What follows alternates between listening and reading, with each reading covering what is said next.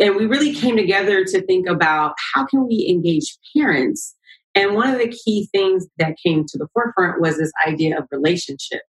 And I think that we took for granted, again, we're from the community. I went to school with quite a few of our parents, but our relationship in the space of the building does sometimes take on that role of like, for some, it feels like we're the authority on youth development as the youth development center people, and you're the parent, and, you get services from us, and it's kind of transactional. It can feel that way. And so we wanted to really, in the space of, we've been doing surveys and that kind of stuff. And it's like, yeah, you can get some insights there, but it's not partnership.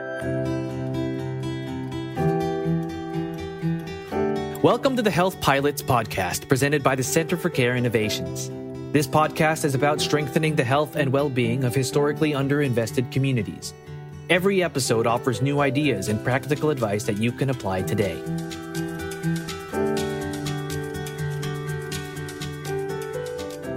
This episode is adapted from a recent webinar. Enjoy. I'm Jenny Wright. I'm a senior program manager here at CCI. We have Selena Wilson and Landon Hill here from East Oakland Youth Development Center, also known as EOIDC.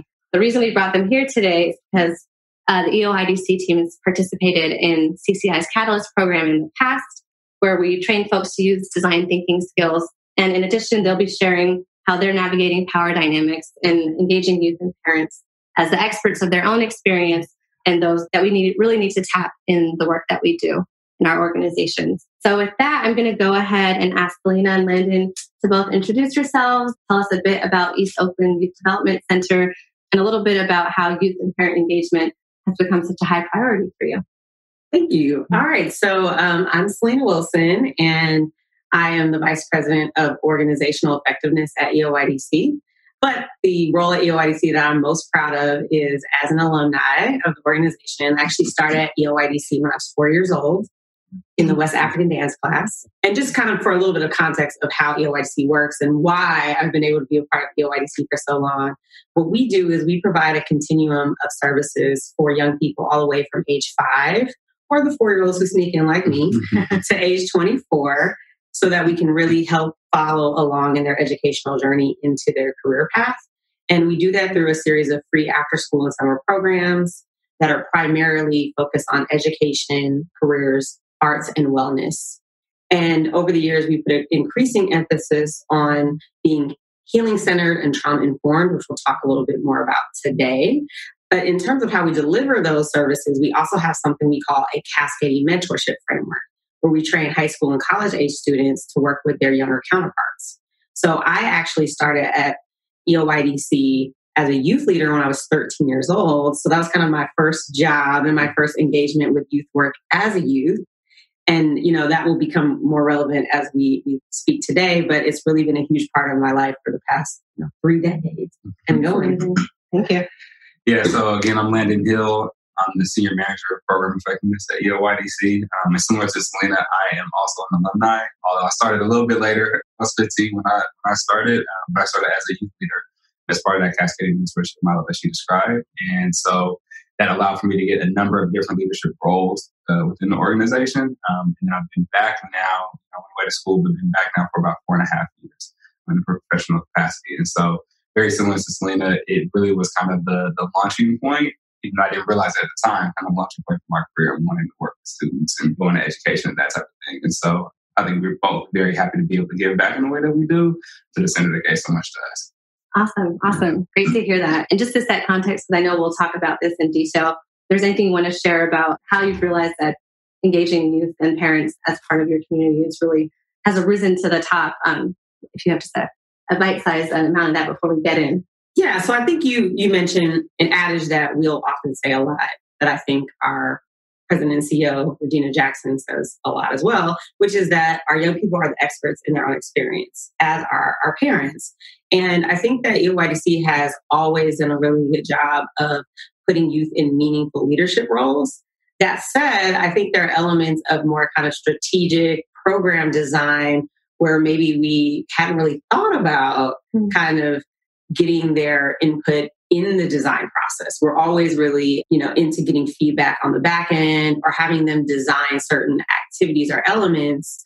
But I think what Catalyst really did, and I know we'll talk about this in more detail, was help us really give them tools to be a part of the design process from the problem identification stage on out. Whereas before, we didn't necessarily have the tools to engage them in the way that we're now able to engage them. I guess what I would say is that the heart and intent was always there to engage our young people, but we didn't always have the tools. Great. Makes a lot of sense. Yeah, I would just add to that. I think, a lot of times, especially in like the education world, the making kind of students or whoever your service population is kind of the center of their own experiences always stated, but the practice of that is always a lot more difficult, right? And so I remember when I was a youth leader, I had this one young boy who like kind of adopted me as his uncle, right? And like that to me, at the time I didn't realize it, and looking back on it, even in that moment, he was reaching out and seeking something that maybe like I didn't necessarily know was maybe a void or something like that for him. But we're not always able to kind of step outside of that moment and then like really dig into what is it that you are needing or asking for or requesting, like when we're seeing or hearing this type of feedback, right? And to Selena's point, I think both time, resources, and then just kind of stepping outside of the moment because we're always so kind of in the here and now that it takes a moment to step back and then actually invite people to be able to share a little bit more to understand what it is that they actually need and not just kind of handle the immediate situation. And so I think being able to have this time now has really been helpful for us. Great. Awesome.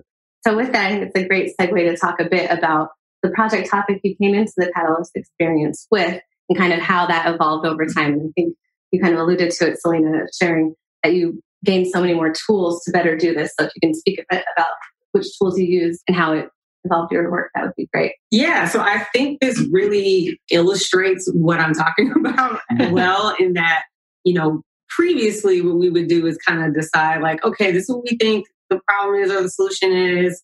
We'll take this to our young people and get feedback on it.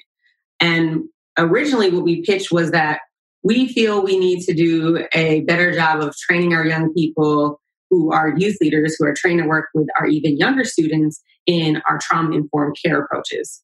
And so as the staff kind of looking in, we thought that the problem was training, therefore the solution is better training. Mm-hmm. And, when we would initially go to youth leaders with this kind of posit, they would say, okay, here's how you can improve the training, because that's how we were framing it. We were saying, we want to do better training. How can we do better training? But when we took the tools that Catalyst gave us and said, instead, hey, we want to do training, and instead said, walk us through what your experience is like day to day. Right? And so doing the journey maps and then seeing like these kind of pain points throughout their day from their perspective that we missed. Mm-hmm. And then asking them about their thoughts on these different kind of points in their experience, from onboarding to training to their day-to-day, so forth and so on. What we realized is that actually training was not the problem at all. Mm-hmm. So they were like, we love training. Training's great. It's just that in the moment, it's really hard to execute these things that we learn because of X, Y, Z. And then we just had this huge aha and said, oh man, so, okay, scrap what we originally thought. What is it that you think you really need? And what it really came down to for them is we need more very hands-on support because there's just a lot going on. And we're coming from school. We're already feeling a little stressed ourselves, and we want to be able to bring our best selves for the kids. And we feel like we need a little bit more support to do that. And for them, they also valued kind of having that peer level support.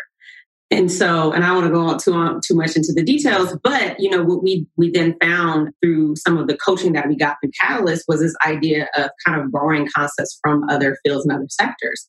And since we happen to be working with a lot of medical professionals, we thought about the residency model for doctors and how not young necessarily, but new surgeons will actually be residents and watch other surgeons do surgery before they do it. And then it kind of flips. Mm-hmm. So we decided to borrow from that and create a new youth advisor role based on the experiences that our young people were sharing with us. But again, had we not gone through this more journey mapping experience and really talking more about stuff that can be hard for young people to pinpoint. Because if you ask them what's the root problem, what's the solution, they don't necessarily know, but they know their experience.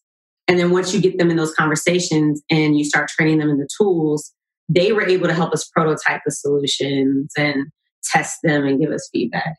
Yeah, no, I would completely agree. One of the things too is that because a lot of even when we were providing training, a lot of the tools and skills that we were trying to get people to acquire were very new for them. Mm-hmm. And so not necessarily having somebody, either it was like an adult who was modeling these things. And so sometimes even just the age gap is like, well, yeah, you can do that, but like I might not necessarily be able to do it, right? And so to then have somebody closer in age who is a little bit more experienced, but still considered a peer was a little bit more engaging and inviting for them to say, oh, okay, like maybe now I can do it too, and be able to have an example that they were maybe a little bit more, whether it be willing or just it was easier to kind of comprehend the ways in which to actually do some of the things that we were already providing in training, and they understood it intellectually, but maybe not always how to do it. And so being able to go through the process of kind of understanding what it is that they were experiencing and then saying, all right, here's now maybe a better solution that both solve the issues that we saw,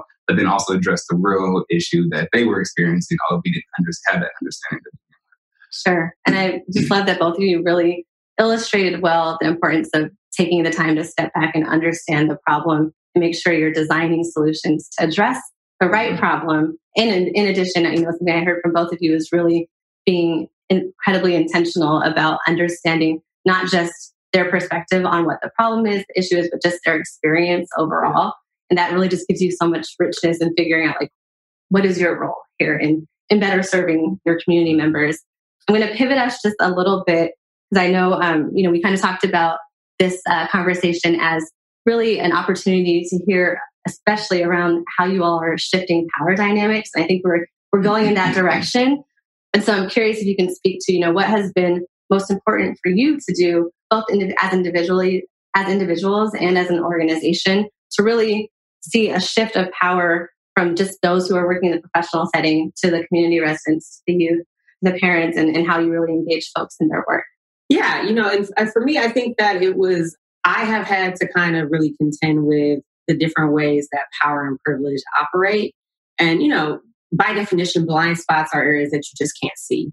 And I think something that I could not see for quite a while is that while I'm an alumni of the organization, while I grew up in that neighborhood, while I went to the local high school and all these things, while I am a Black woman and I can relate to a lot of the experiences, I, at this point in my life, have a very different type of positional power, a very different type of, all of those things. So, and there's also generational differences that I honestly have taken for granted because it's like, well, I grew up here, you're here, same difference. And it's like, no, here 20 years later is meaningfully different. And there's a lot of meaningful similarities as well. But what I had to recognize is that, I have to step back because my presence in the room in some ways may pressure our young people to not really say everything that's on their mind. So what we decided to do was ask the young people, like, of all of our staff, who do you feel the most comfortable with in terms of like, you would be comfortable telling them anything, wouldn't be worried about them judging how good of a job you're doing or whatever.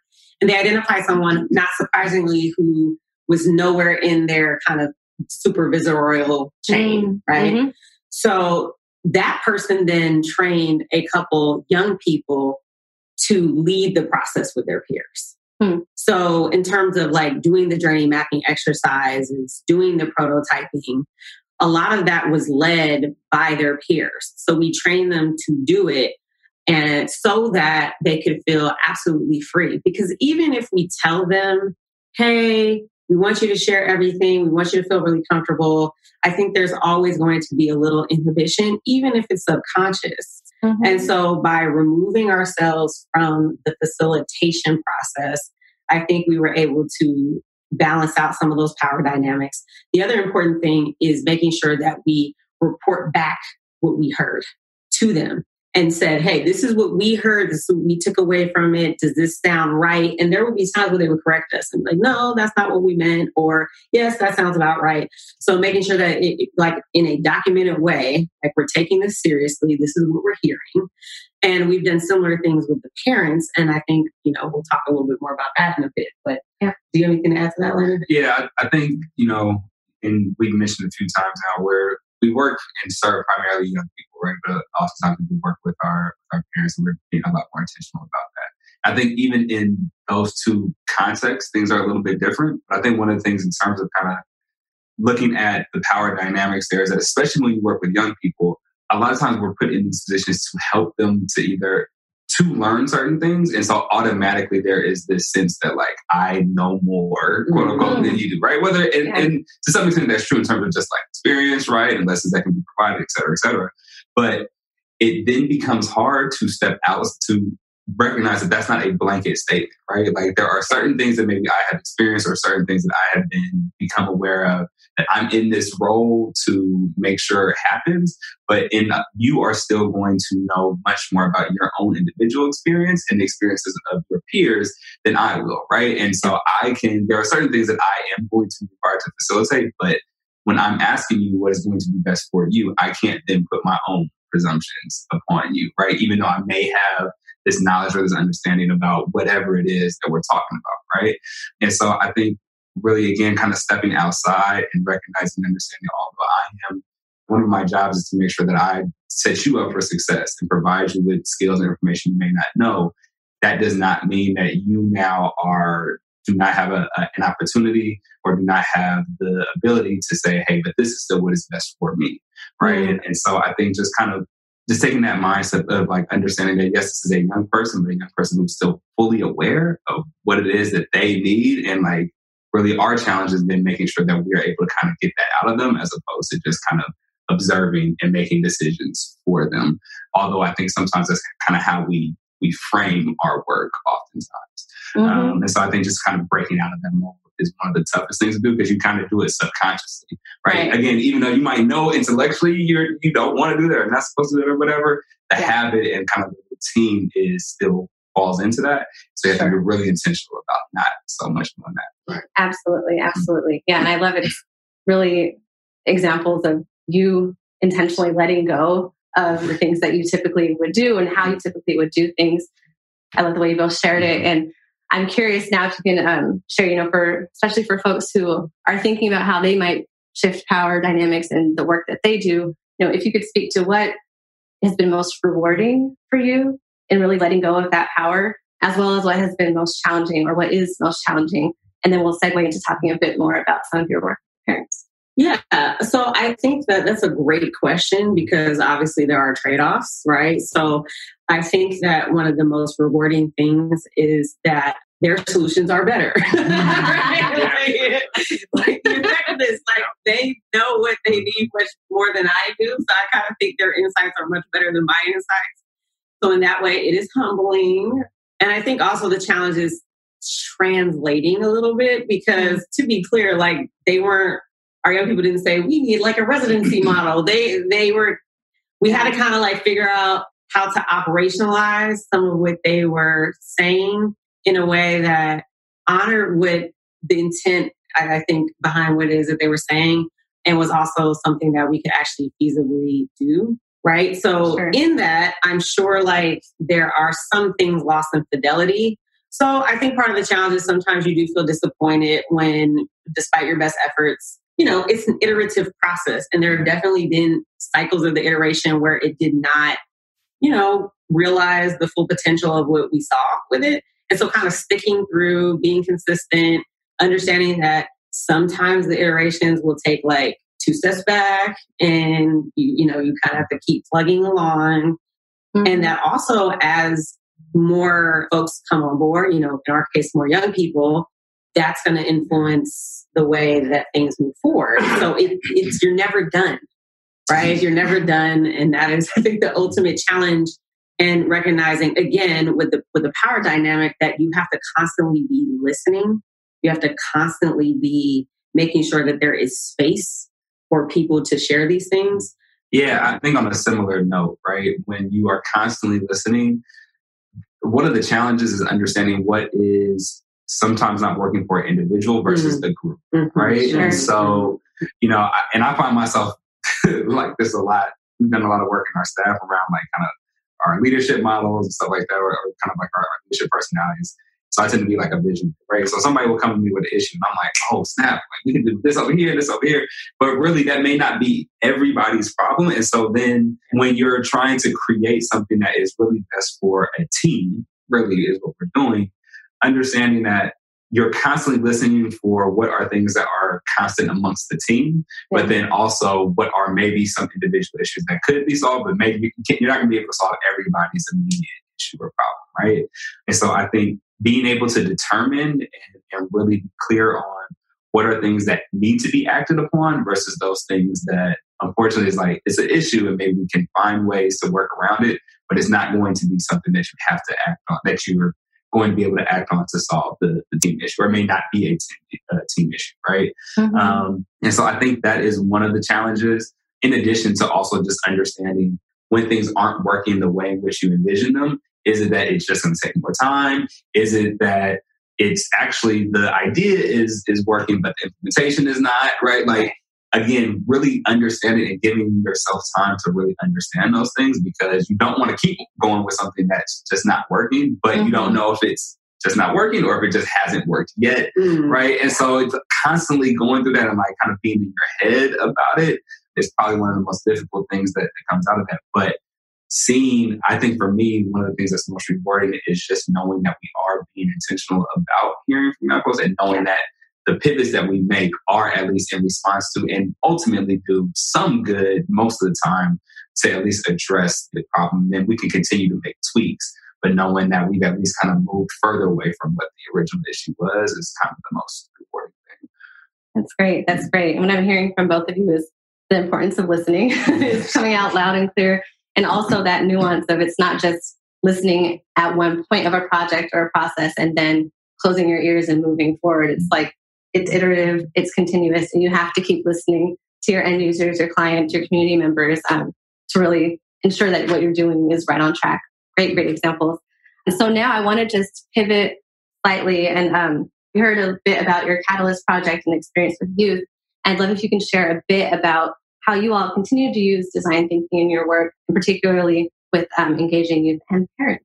Yeah. So, I think that we have the very, very fortunate opportunity to work with CCI and some other really brilliant design thinkers, including Ida Davis from Decolonize Design and Rosa Doe. Okay, good. Rosa Doe. I didn't want to mispronounce the wonderful Rosa's last name. And we really came together to think about how can we engage parents. And one of the key things that came to the forefront was this idea of relationship. And I think that we took for granted, again, we're from the community. I went to school with quite a few of our parents, but our relationship in the space of the building does sometimes take on that role of like, for some, it feels like we're the authority on youth development as the youth development center people, and you're the parent and, you get services from us, and it's kind of transactional. It can feel that way.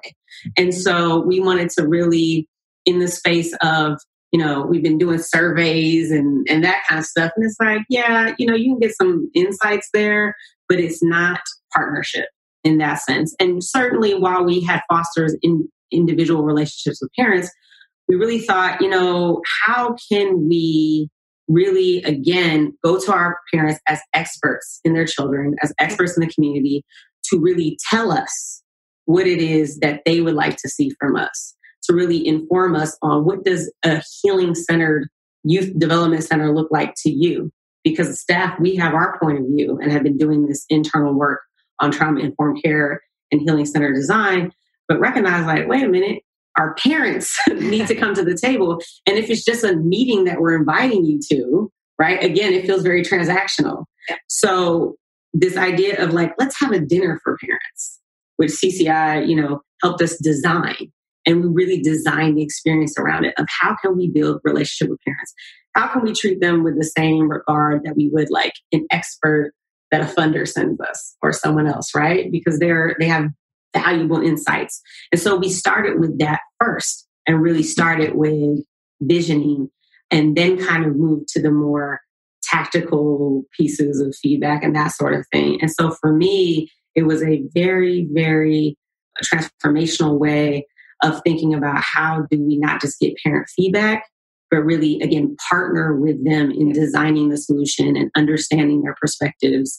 It was so invaluable. Like, I'm kind of at a loss for words on like how much my mind has kind of shifted in rethinking how we do not just, again, parent engagement, but parent partnership and treating them as experts.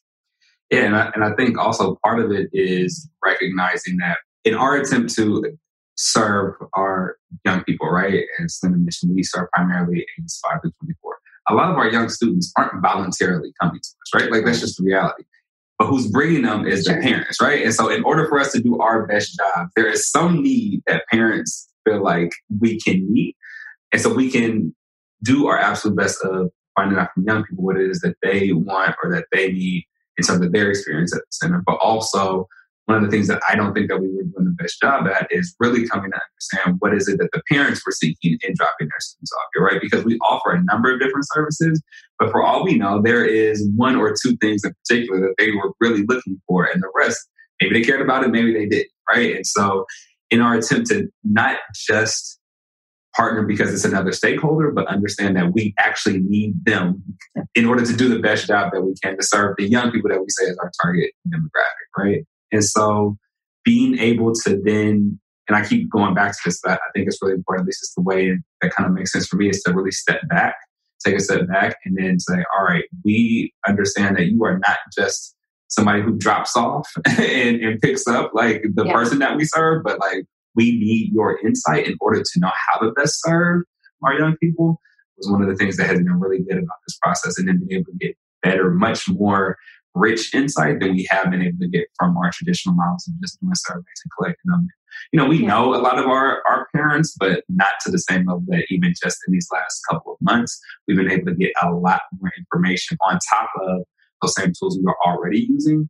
And so just to kind of see how things have changed in a small amount of time has been really, really eye-opening.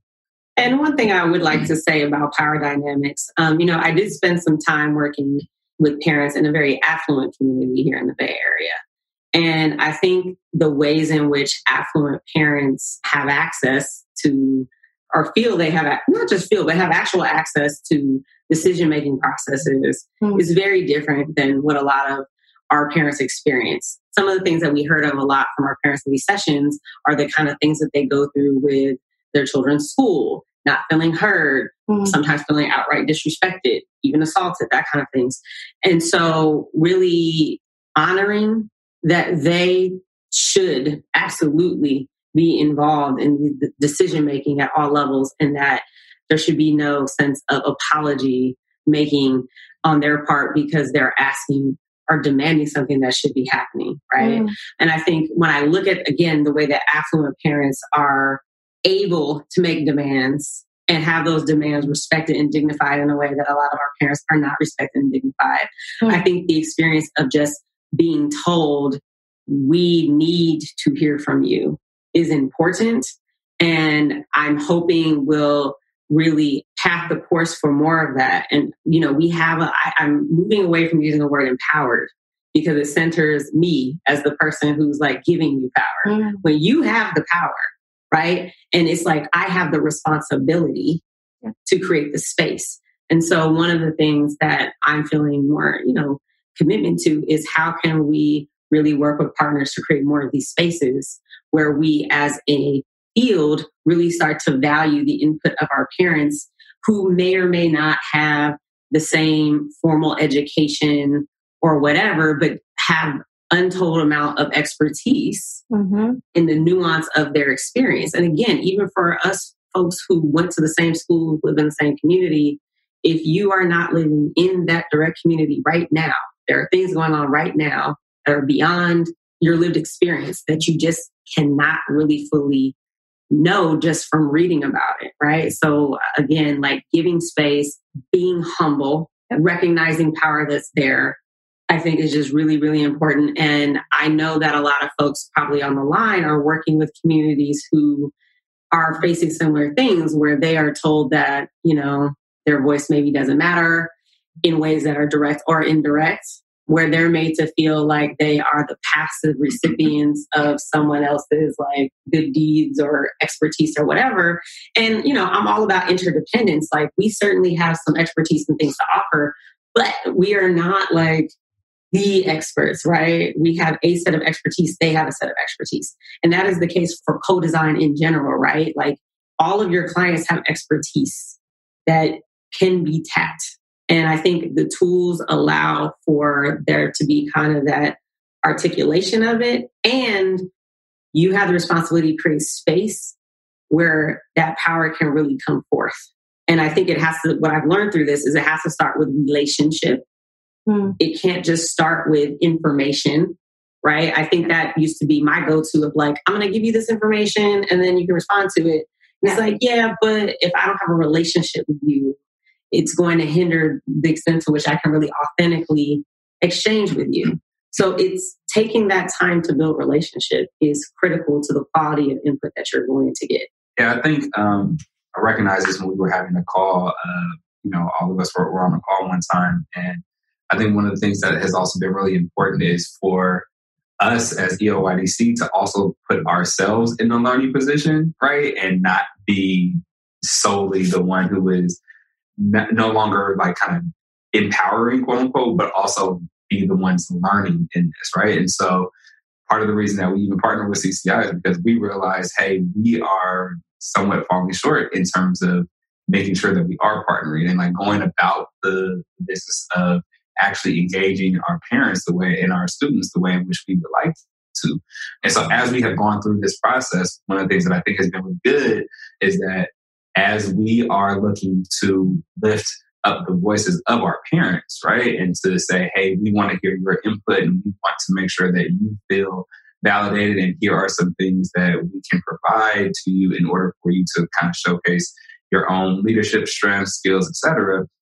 We have also kind of been needed to take a peg down, right? And step back and say, hey, CCI, please help us in areas where we are not actually maximizing, right? And so as we're learning, right, then we're able to also step back and allow for parents to learn and to grow and to step up. And so we're not solely the kind of all-knowing youth development center who's saying, hey, parents, come along, we're going to give you this. But we are also like, no, we're learning alongside while you're learning, and we're all kind of doing this collaboratively. And so that, I think, has been one good thing about this process and about us really kind of reworking and understanding how to make sure that our parents are feeling more comfortable with not just saying, oh, yeah, my child goes to EOYDC, but like, no, I am working with EOYDC to make it better.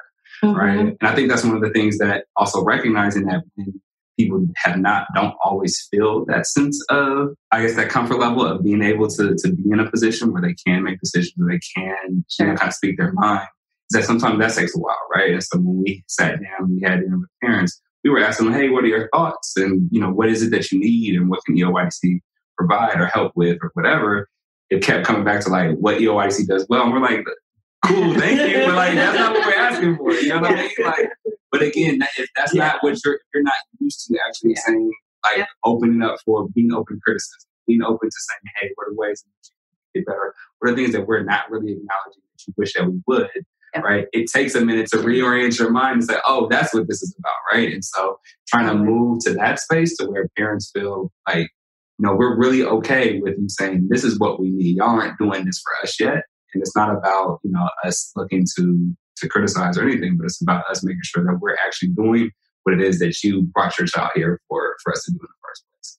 That's great. And I think you're speaking really well to like one of the key tenets of design thinking is being collaborative. And many of us, intend to be collaborative and we think we know what it looks like, but, you're illustrating that it really takes putting on your own learner hat from all perspectives, because similarly, CCI is learning as we're working with you all. And it's just, one thing I just really appreciate about the Catalyst program and from my experience in it last year was actually like the tools and methods and ways in which you can intentionally be collaborative. So it's not just that you want to be collaborative, but you're actually doing it. And this is what it looks like to do it.